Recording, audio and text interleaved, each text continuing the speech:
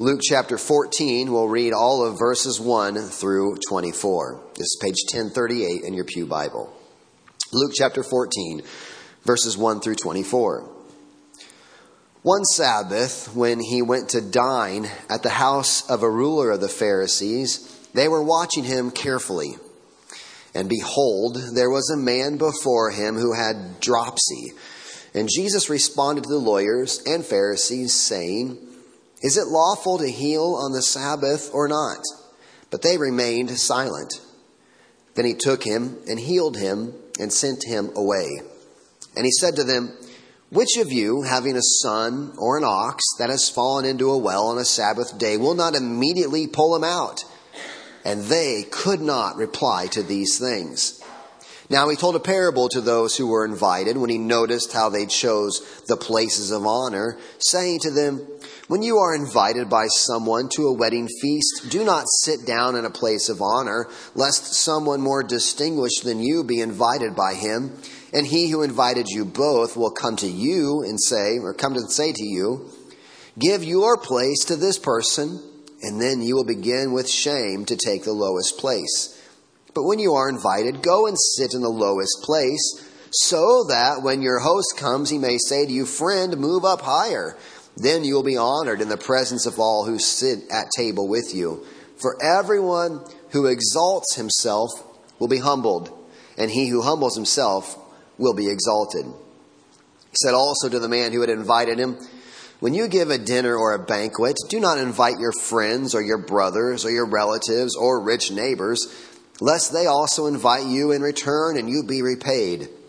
But when you give a feast, invite the poor, the crippled, the lame, the blind, and you will be blessed, because they cannot repay you, for you will be repaid at the resurrection of the just." When one of those who reclined at table with him heard these things, he said to him, "Blessed is everyone who will eat bread in the kingdom of God." But he said to him, "A man once gave a great banquet and invited many. And at the time for the banquet, he sent his servant to say to those who had been invited, 'Come, for everything is now ready.' But they all alike began to make excuses. The first said to him, 'I've bought a field and I must go out and see it. Please have me excused.' Another said, 'I have bought 5 yoke of oxen, and I go to examine them. Please have me excused.' And another said, 'I have married a wife, and therefore I cannot come.' So the servant came and reported these things to his master. Then the master of the house became angry and said to his servant, 'Go out quickly to the streets and lanes of the city, and bring in the poor and crippled and blind and lame.' And the servant said, 'Sir, what you commanded has been done, and still there is room.' And the master said to the servant, 'Go out to the highways and the hedges and compel people to come in, that my house may be filled. For I tell you, none of those men who were invited shall taste my banquet.'" Grass withers, the flower fades, word of our God stands forever. So it struck me as I was getting back into Luke chapter 14 this week how similar this is with a lot of what Paul was writing in the book of Philippians. Paul, in the book of Philippians, he's using a much more commanding or didactic tone of just saying, this is how you are to live when you are someone who is in Christ and you've accepted the gospel. This is what compassion looks like. This is what thinking less of yourself looks like. It's just kind of describing in very clear terms what the life of a Christian should look like. But what one who is united with Christ should live. Jesus, however, makes his points in different ways. This is a historical narrative, the Gospel of Luke is. And so what we're getting is this snapshot, this narrative of this experience in Jesus' life. And the way he is teaching is through these parables. But really, it's a very similar idea. And I suppose we shouldn't be surprised by that if we believe the Bible is one cohesive unit giving one centralized message. It would make sense that these things would come together. But we encounter some of these teaching events here this morning. What are the barriers?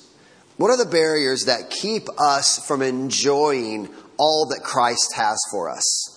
What are the barriers that keep people from enjoying all that Christ has for them? Some people think it's their sinfulness that and some people don't. That's why they don't want to come into the church. They want to hear the message of Christ, of the gospel. They think my sinfulness, they don't want me at church. My sinfulness is too big. I've done too many bad things. There's no way that I could have anything to do with God. And they think that their sinfulness is what keeps them from Christ. But we all know that there's no sin too great for the blood of Jesus. That Christ's blood is sufficient to cover every sin. When you've got men in the Bible who have done horrendous things, yet have found themselves in right standing with God through the work of Jesus Christ, we can confidently say that's not true. That's a falsehood. That's what's keeping you from Christ. But some think their sinfulness keeps them from Christ. Some people think their intelligence keeps them from Christ. We know so much, and they're just so skeptical, that there's no way that any fair-minded, intelligent person can believe these sort of big ideas. The people who go to church are those who are just kind of gullible, easily led into believing fantasy and believing fictional stories. They think they're too intelligent. That's what keeps them from church. Some think that they're doing so well on their own that really what need would I have to go to church? I'm a good person. I've never killed anyone. I don't beat people up. I recycle. And so therefore, because I have done many good things, I care about all these nice things, I don't see the need for me to have any sort of right standing with Christ. And their self-righteousness keeps them from encountering all that Christ really does have for them. So this morning we hear Jesus take up the case against that kind of person where their righteousness, their self-righteousness, their self-concern, their self-interest, thinking so highly of themselves, actually becomes a barrier for them to hear and to receive all that Christ has for them. Our main idea for this morning is that those who feed only their self-interest will have no part in Christ's feast. Those who feed only their self-interest will have no part in Christ's feast. And this is where Luke, I think, the tension and the main idea that Luke is bringing out to us in this large dinner narrative. So the tension has been building with Jesus and these Pharisees throughout the book of Luke. There's kind of just been it's building this conflict. Remember, the past few chapters is really amping up the language, calling for them to repent, warning them of the judgment that is coming. And it's been building this tension between Jesus and the Pharisees. The Pharisees, they're no friends of Jesus. They're not the Doobie Brothers. Jesus is just all right with me. Anyone get that reference? Okay, all right. I thought a few might. Jesus is not all right with them. They do not like Jesus. They're against him. And so if you look back over where we've been, Jesus is really upping the language, speaking against this group of Pharisees. And here we find interaction again with them that doesn't go well, to put it lightly. It's really shocking, though. You try to put your head and your mind into the state, where you would be if you lived at this time. These Pharisees, how are these not the people Jesus loves? These are the super religious people. These are the folks who, they are the religious elite. They never miss a Sabbath service. They are by the book, keeping the law. These are the people, they give to the church their money, their tithing. At one point, we hear they're so fastidious in their tithing that when they gather their dill and their cumin, they give a tenth of it. They're tithing on their spices. They're so concerned with their external righteous. If we were alive back then, these would have been the ones that would have walked down and looked at those incredibly religious people. Surely God is happy with them. That's what we would have thought. And that's what makes this conflict between Jesus and the Pharisees so important and fascinating and confusing on an external level. Why these should be the ones that Jesus really likes. But Jesus sees through all of these external displays. The reality is this: if you only have superior human righteousness and you don't know Jesus, you don't have anything. If you can know endless amounts of Bible trivia and all sorts of questions, and you can nail that game, you could do sword drills, find Jeremiah, whatever, and you're the first one there, you can be perfect in this Bible knowledge. But if you don't know Jesus, you don't have anything. And that's where the rub comes with these Pharisees. Jesus, he speaks against them. He says, because you know your Bibles, but you fail to see how they point to me. That if you can have all this external righteousness, but if you don't have Jesus, you don't have anything. These men are convinced of their own righteousness. They believe their own hype. We really are these great individuals, that Jesus is maybe one of us. Maybe he's we can't find him doing anything wrong per se, but they're going to set him up here to try to say he does something wrong. But Jesus, he tears all this down. It all revolves around this dinner scene, right? Here we have another dinner scene.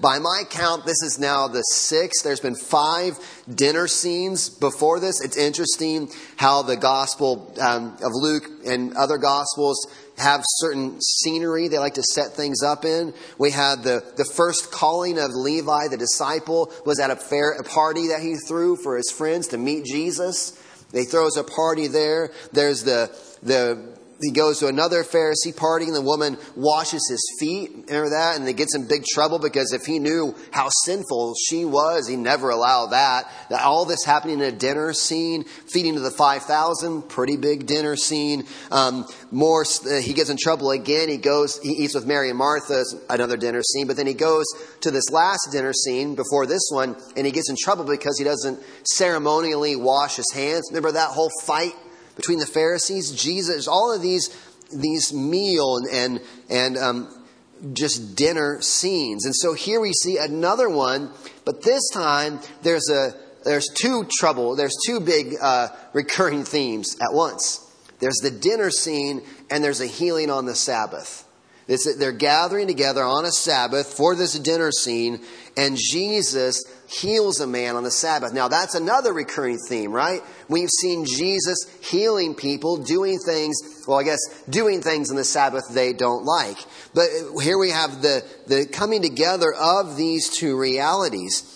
Jesus heals the man with the withered hand in Luke chapter 6 on the Sabbath day. And then just back in chapter 13, there's a lady who is bent over, and Jesus straightens her up. And the big problem with that was it was on a Sabbath. So here we have this dinner scene and a healing on a Sabbath. Which makes you wonder, is this just coincidence? How can it happen that, they keep trying to trap him in this, and they don't like him healing people on the Sabbath. And so they invite him over to a dinner party. And what's up? Here's a man with dropsy, as they call it, right here in front of him at this dinner party. And many commentators will believe this is actually a setup. This is intended to cause a problem. They're trying to catch Jesus doing something he shouldn't be doing. It's why it says in verse 1, they're watching him carefully. They have set up this big dinner party, and then what do? They go to the trouble. Let's find someone who's sick. It's a Sabbath, and put him somewhere Jesus can't miss him, and see if he violates our rules on the Sabbath. And sure enough, Jesus violates their rules on the Sabbath. The man has dropsy. What I'd read about what this is basically it's like edema, which is the water retention that can happen in a person that has internal organs that are failing. When you have congestive heart failure, water builds up because that muscle is getting tight. That's what's going on with this person's body. There's some sort of water retention. The kidneys, liver, something's not functioning well, and they begin to build it. It's serious, right? If that's going on, it's not a good thing. You're in a dangerous place, and this is what this guy has. He's in serious trouble. But Jesus shows up, and they wanted to see if Jesus would break their conception of the Sabbath by healing this man. And Jesus knows their question. He knows their objection. And what's he do? He heals him. He fully heals this man. However he does it, by repairing the internal organs of some type, taking the water off. I mean, this is a miraculous healing. This isn't curing a backache. This isn't, something like that, healing a sprained ankle. He's fixing this guy's internal organs, and he heals this man. And it's kind of obvious the setup, because verse 4, he heals him. He asks them, is it lawful to heal? They remain silent. He took him, healed him, and then Jesus sends him away. This guy doesn't belong at the party. He's not here as a Pharisee to be at the party. He's just here as a setup. He sends them away, and Jesus argues with them this reality.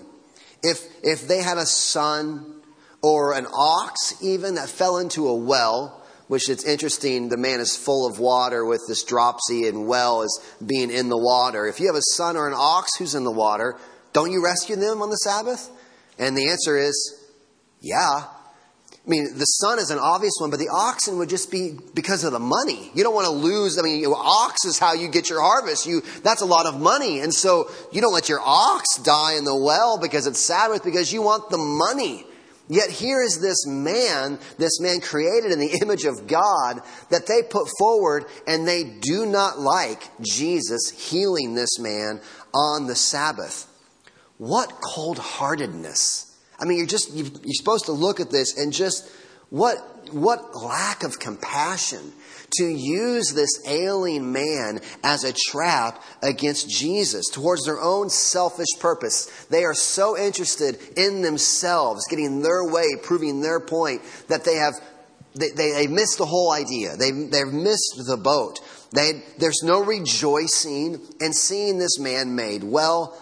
There's something very sick on the inside of these Pharisees, which brings us, again, this main idea. Those who feed only their own self-interest, their own self-righteousness, those who only feed their own self-interest, they end up having no part in Christ's feast. So these two parables we go on in this dinner scene, and we won't dig into them too deeply. They present just kind of two big ideas. Jesus begins making observations. The first one is their own self-interest in the seats of honor.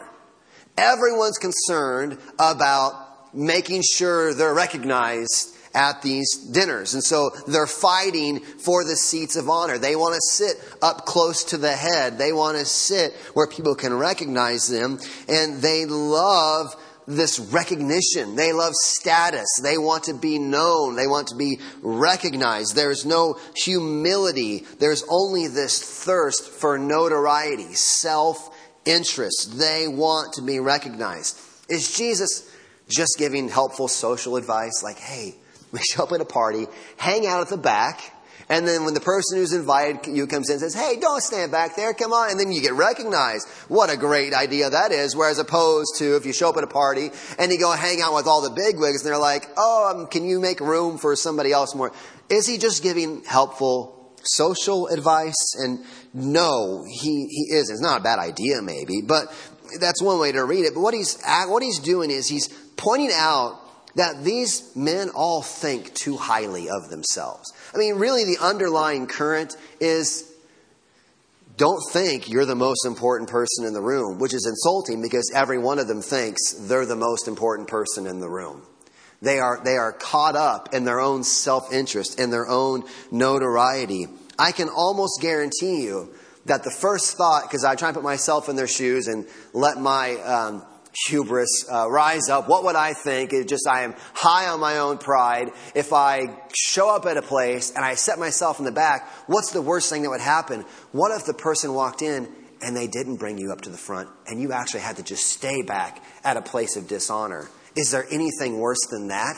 I'm so important. What if I went and just sat in the room and no one recognized me? Well, there's nothing worse than that. You can see how they'd be concerned with this pride. Are they getting what they deserve? Are they being recognized? There's nothing worse than to be considered as someone beneath where they think they are. They all think too highly of themselves. And when that is your mindset, it is a giant obstacle to the gospel. When you think of yourself in this high exalted place, whoever humbles themselves will be exalted. Whoever exalts themselves will be humbled. When you have that mindset about yourself, it is a major hurdle to the gospel. No one comes to Christ puffing their chest out in self-sufficient pride. Look at me, Jesus. Don't you? No one comes to Christ riding on their high horse. To be saved is to know yourself in desperate need of saving. It is penitent faith in Christ, repentant faith, trusting in Christ, not in your own self. To be saved is to know yourself as one in need of saving. And these men do not know of such need. That's not a thought in their head. They believe themselves. They are only aware of, the only thought in their head is, I should be recognized. Look at me. They have no humility. They are only interested in feeding their own self-interest, their own self-righteousness, their own self-sufficiency. They're only interested in feeding thoughts of self. And the second parable is no better. It's a commentary on what the real purpose of the meals that those who are interested in themselves throw. They throw this party. Why? So that someone can repeat the favor. Right? He's saying you invite your relatives. It isn't saying no more family parties, anybody. Sorry. When Christmas is here, don't you dare invite your children and their spouses and everyone else over, because Jesus says, don't throw a party and invite your family. No, that's not the right context. That's not what Jesus is saying at all. But he is making this point of these Pharisees are throwing these parties and inviting all the bigwigs so that when all the bigwigs had their parties, they'd get invited back. It was nothing really, there was no true desire to bless or anything like that in these parties. They were just serving self even in these parties. And those who feed only their own self-interest will have no part in Christ's feast. This is the point that Jesus is making.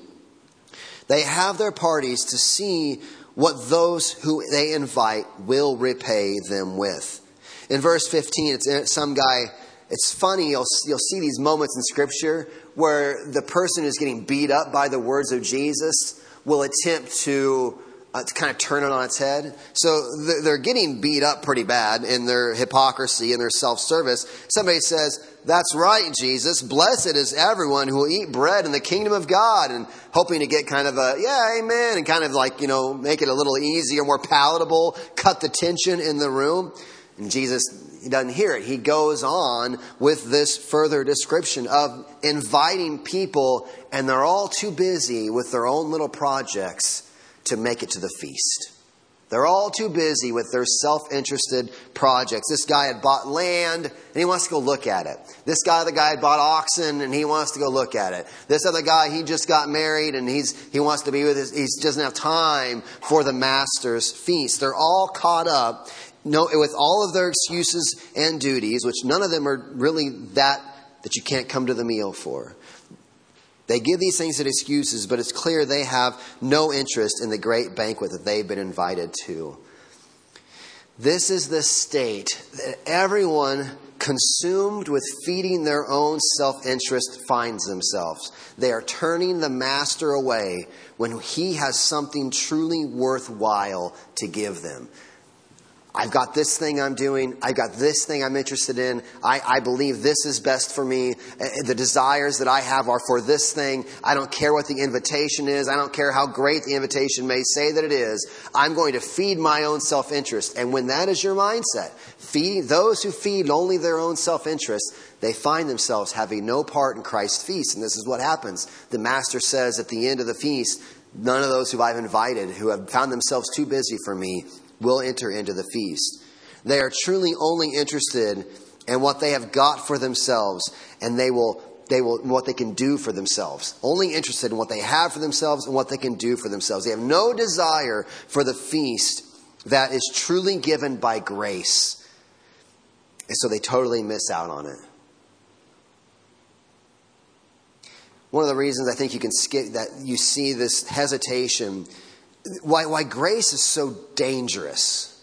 Grace is dangerous. We don't think of it this way, but the grace of God is dangerous because when you go to a meal where you're paying meals back and forth, then you kind of, you're trading back and forth. Yeah, you'll feed me, I'll feed you later. There's kind of this reciprocation going on. But when the meal of the master, when you see yourself as the blind, the beggar, the hopeless, the helpless, out in the hedges and the highways, being called in and given this extravagant meal because you don't deserve it, have no way to repay it, that makes you in incredible debt to the grace of the master.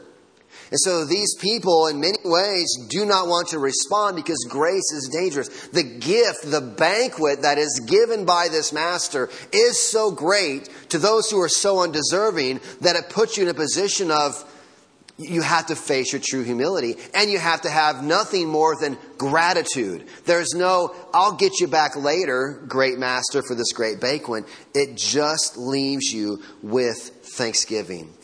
We are a culture that is distracted with 1,000 petty things of self-interest, with no desire to partake of the significant things Christ is putting before us. The feast that Christ has is a feast of satisfaction. This feast, this is the banquet that the master is spreading. They've been preparing for weeks for this banquet, sending out invitations. This is a banquet of, describing it is to inform us of the sufficiency of what the master is inviting them into. Do you have deep desires? Do you have deep longings? Do you yearn for something significant and something of purpose? Christ is offering something of significance. Christ is offering to fulfill something of deep longings for those who will turn off their self-interest and in humility come to the meal that Christ has offered. Where do you land when it comes to the feast that Christ lays before you? Are you so consumed, are we so consumed with feeding our own self-interests that we have no eyes for the feast of eternal life and joy in God that Christ is spreading before us? The Pharisees, these righteous people, these Pharisees were convinced they had no need of this gracious invitation. They thought they knew that they deserved it. They had no humility, and therefore they missed Gospel 101. That no one comes to Christ with anything other than empty hands to receive. No one comes to Christ offering anything. We come by grace, bringing nothing and receiving everything that God has for us in Christ. But do not forget, those who come to Christ with empty hands do not leave with empty hands. Their empty hands will not stay that way. There is a future feast that the King is planning to throw. The future feast is shadowed in some ways, foreshadowed in our communion meal. As we gather together, we partake of the body and blood of Christ. Christ told his disciples, I will not eat of this bread or drink of this cup until the day I drink it with you if new in my Father's kingdom. There is a future feast that is coming for those in Christ. Here we come to communion with empty hands, to receive, having no merit of our own, to shine up to Christ. Look what we have done. Look at our righteousness. Look at our self-sufficiency. We come laid low, looking to Christ and his righteousness, to partake of the meal that he offers. This meal is for those who have heard the call to come into the great feast and have yielded to the grace of God. One day, everyone who partakes of this meal by faith in Christ will one day eat and drink with Christ himself. On that day, we will be glad that that our empty hands were filled with the merits of Christ, because we will have the fullness of his joy manifested before us. We will rejoice that we were the beggars, the blind, the lame, the helpless, out in the highway and hedges, who had no right to come into the feast. But because of God's grace and his mercy, the invitation came, compelling all those who were out and with beyond help to come into the feast through the work of Christ. We know that the invitation is this: Christ came to earth, lived the righteous life we should have lived, died the death that we deserved, right? So that through repentance and faith, admitting our humility, admitting our sinfulness, trusting in Christ, we would be accepted into the banquet, would be a way to say it. Brought into God's great feast, reconciled to Him, and brought into His family. And in the communion meal, we foreshadow, we remember this great feast. We look forward to the great feast that is coming. And until that day, we cling to Christ, knowing His invitation is not an empty invitation into the meal that He is preparing, in the feast that He is preparing. Let's pray. Father, help us. Give us your Spirit.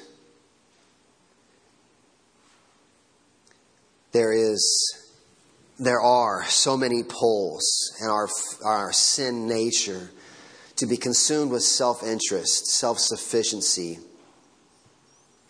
and not coming to you as the reality of who we are. We are the beggars. We are the ones in the highways and the hedges who have no reason to make it into this meal. But through the work of your Son, we find ourselves accepted into this great banquet as not just, and then once we are there, as part of the family.